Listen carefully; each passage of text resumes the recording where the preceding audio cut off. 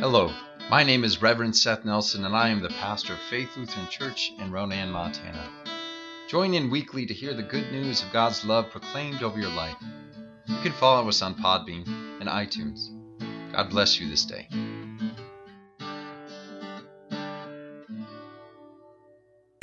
Please stand for the reading of the Gospel.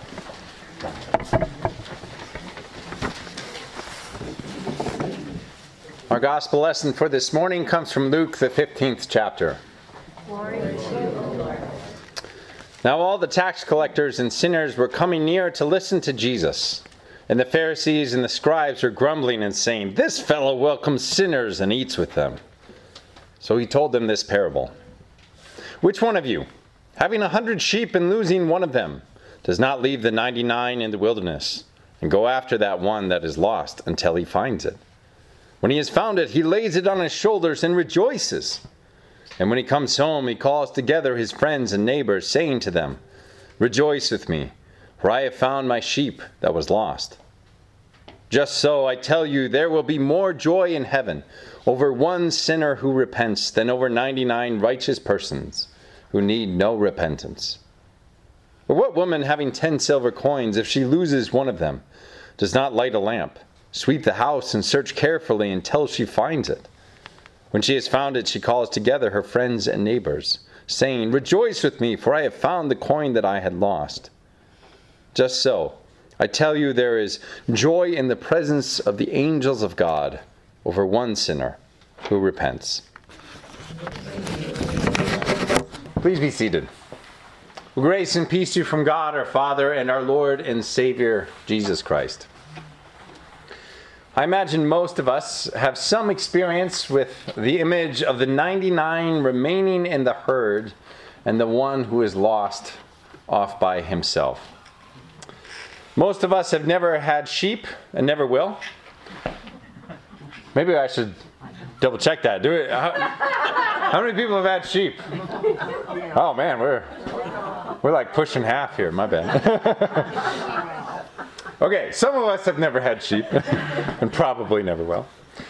But the image still hits home as a powerful analogy that we can understand without too much difficulty. In a literal sense, we can easily assess that the 99 sheep are more valuable than one sheep, right? They are even more valuable than that one sheep if it is a delinquent lamb that cannot manage to stay with the herd, right? Unless it were somehow a prized sheep whose value on the bidding block was somehow worth more than 100 of its own kind, the sheep that was lost was of no greater value in and of itself than the other 99 that remained in the herd. It's probably safe to say that this one sheep was only 1/100th the value of the whole herd that it had abandoned.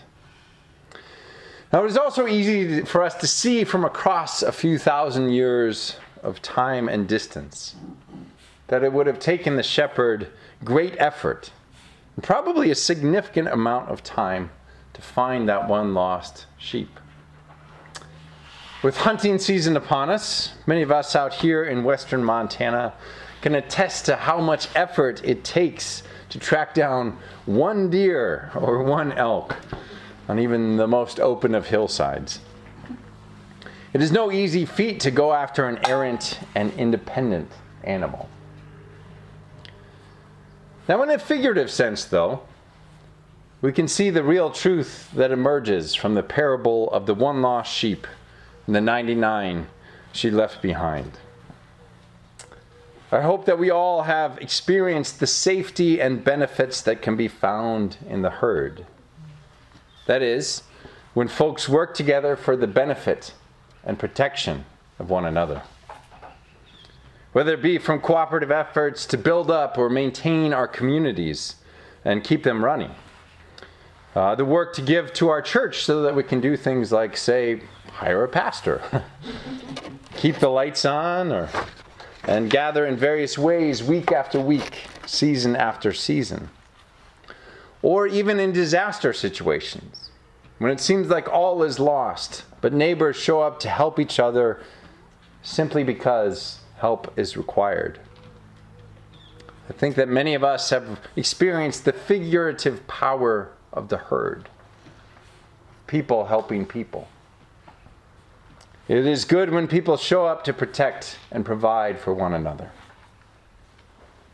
Now, the figurative effort that it takes to recover the one that is lost should be clear to us as well. It takes extreme emotional energy, financial resources, and personal effort to help somebody recover, for instance, from the depths of addiction. It can take everything that somebody has to redeem a loved one or a friend from a life of crime and jail time. It can stretch and push us to the brink to help somebody out of toxic relationships. Help somebody to start taking care of themselves for the first time. And to help others when they are thoroughly unable to help themselves. These are the wildernesses that so many people find themselves in, hoping for a shepherd to come and rescue them and lead them back to the herd where there is protection and stability. When our youth traveled to San Francisco 5 years ago, we had the powerful opportunity to go to a recovery center, hear about the work that the organization does to get people off the streets and back to stable living. Do you remember that, Sean? Yes. That's good, yeah. And we also had the opportunity to hear from a man that I shall call Chad and hear about his life story. Now, Chad had grown up with athletic promise and good prospects for his future. He was raised in a middle-class household, and though his parents divorced when he was in middle school, he never doubted that they loved him. In fact, they loved him so much that he learned to manipulate them and get what he wanted. He learned he could play off their sympathy to get them to buy him things and show him love and appreciation instead of earning them by his own merits. He did, on the other hand, earn respect for himself, mostly through his ability on the gridiron as a football player. He stood out on his high school team, had dreams of being the best college player he could be, and envisioned himself playing in the NFL one day. He struggled in the classroom, but thought that his abilities on the field would carry him through life. And despite his poor grades, he did manage to get into college and play some ball. But within his first year, he messed up his knee and was out of the game for good. He held out hope that he could play again one day. But it didn't take long before it was confirmed that his life as a football player was over. After this, he was crushed.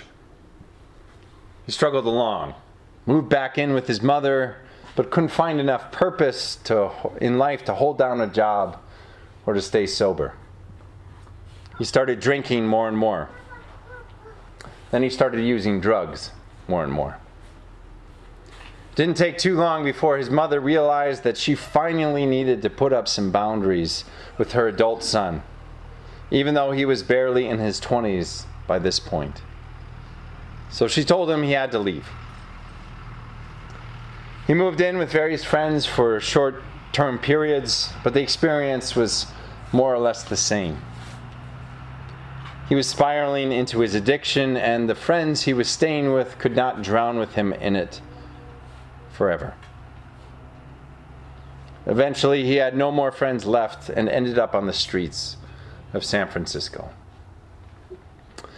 Now homeless in Northern California, Chad shared that he lived in a constant state of fear, constantly afraid. A state of fear that I hope most of us can barely imagine. Chad, who had once been a promising athlete with a bright future, was now completely lost to homelessness and addiction. He was beaten up several times while he scrounged around in his awful circumstances to eke out another buzz, week after week. and he lived daily in a constant state of misery and fear. He was living his worst life possible. Then, late one night, he had a vision of a man leading him around the city. For some reason, he followed this guy from street to street, block to block. As they walked along, he kept asking the man, "Where are we going?" The man said, "Come and see." They turned corner after corner, and he would keep asking, "Where are we going?" Response was the same every time. "Come and see. Come and see." He thought about turning around and going his own way, but deep down he knew he had to follow where this man was leading.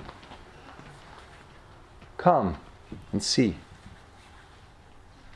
As it turns out, he was being shepherded out of the wilderness of his life and back to the 99. The man in the vision ended up leading him to the rehab center where he told us his story. Years later, finally sober and finally safe. Though he had been lost to his own destruction and despair, he had been found by a community, by a herd, who showed him a better way. He was honest when he said that every day continued to be a struggle for him. But he was also honest when he told us that his life was better for being sober and better for being part of that community. Through great effort, the community had shepherded one who was lost, and now he was found. Just as much as most of us can probably relate to how much effort it takes to find one who was lost, I hope that we can also relate to the joy of the shepherd who finds that one and brings him home. There is joy in the finding, and there is joy in being found. Everyone in our group was greatly moved when Chad told us his story, and we all rejoiced that he was now safe and sound in the herd. And we can all rejoice when the lost are found, and we all should, for God rejoices with us too. Even more than that, we can all rejoice that God in Jesus Christ will scour any wilderness of our lives to save us when we are lost. There is no distance from the herd, no pack of wolves, no peril or danger from which God cannot save or redeem us. And when God does save us from any of these wildernesses, there is always great rejoicing from the highest heights of heaven to the lowest places on earth. May the peace of God, which passes all understanding, keep your hearts and your minds in Christ Jesus our Lord. Amen. I hope that you have enjoyed this week's sermon podcast. If you would like to hear more, read my blog, or get a copy of my book called The Church Unknown, go to www.revsethnelson.com. If you feel called to support our ministry, I invite you to go to our church's website at flcronan.org and click on the Offerings tab.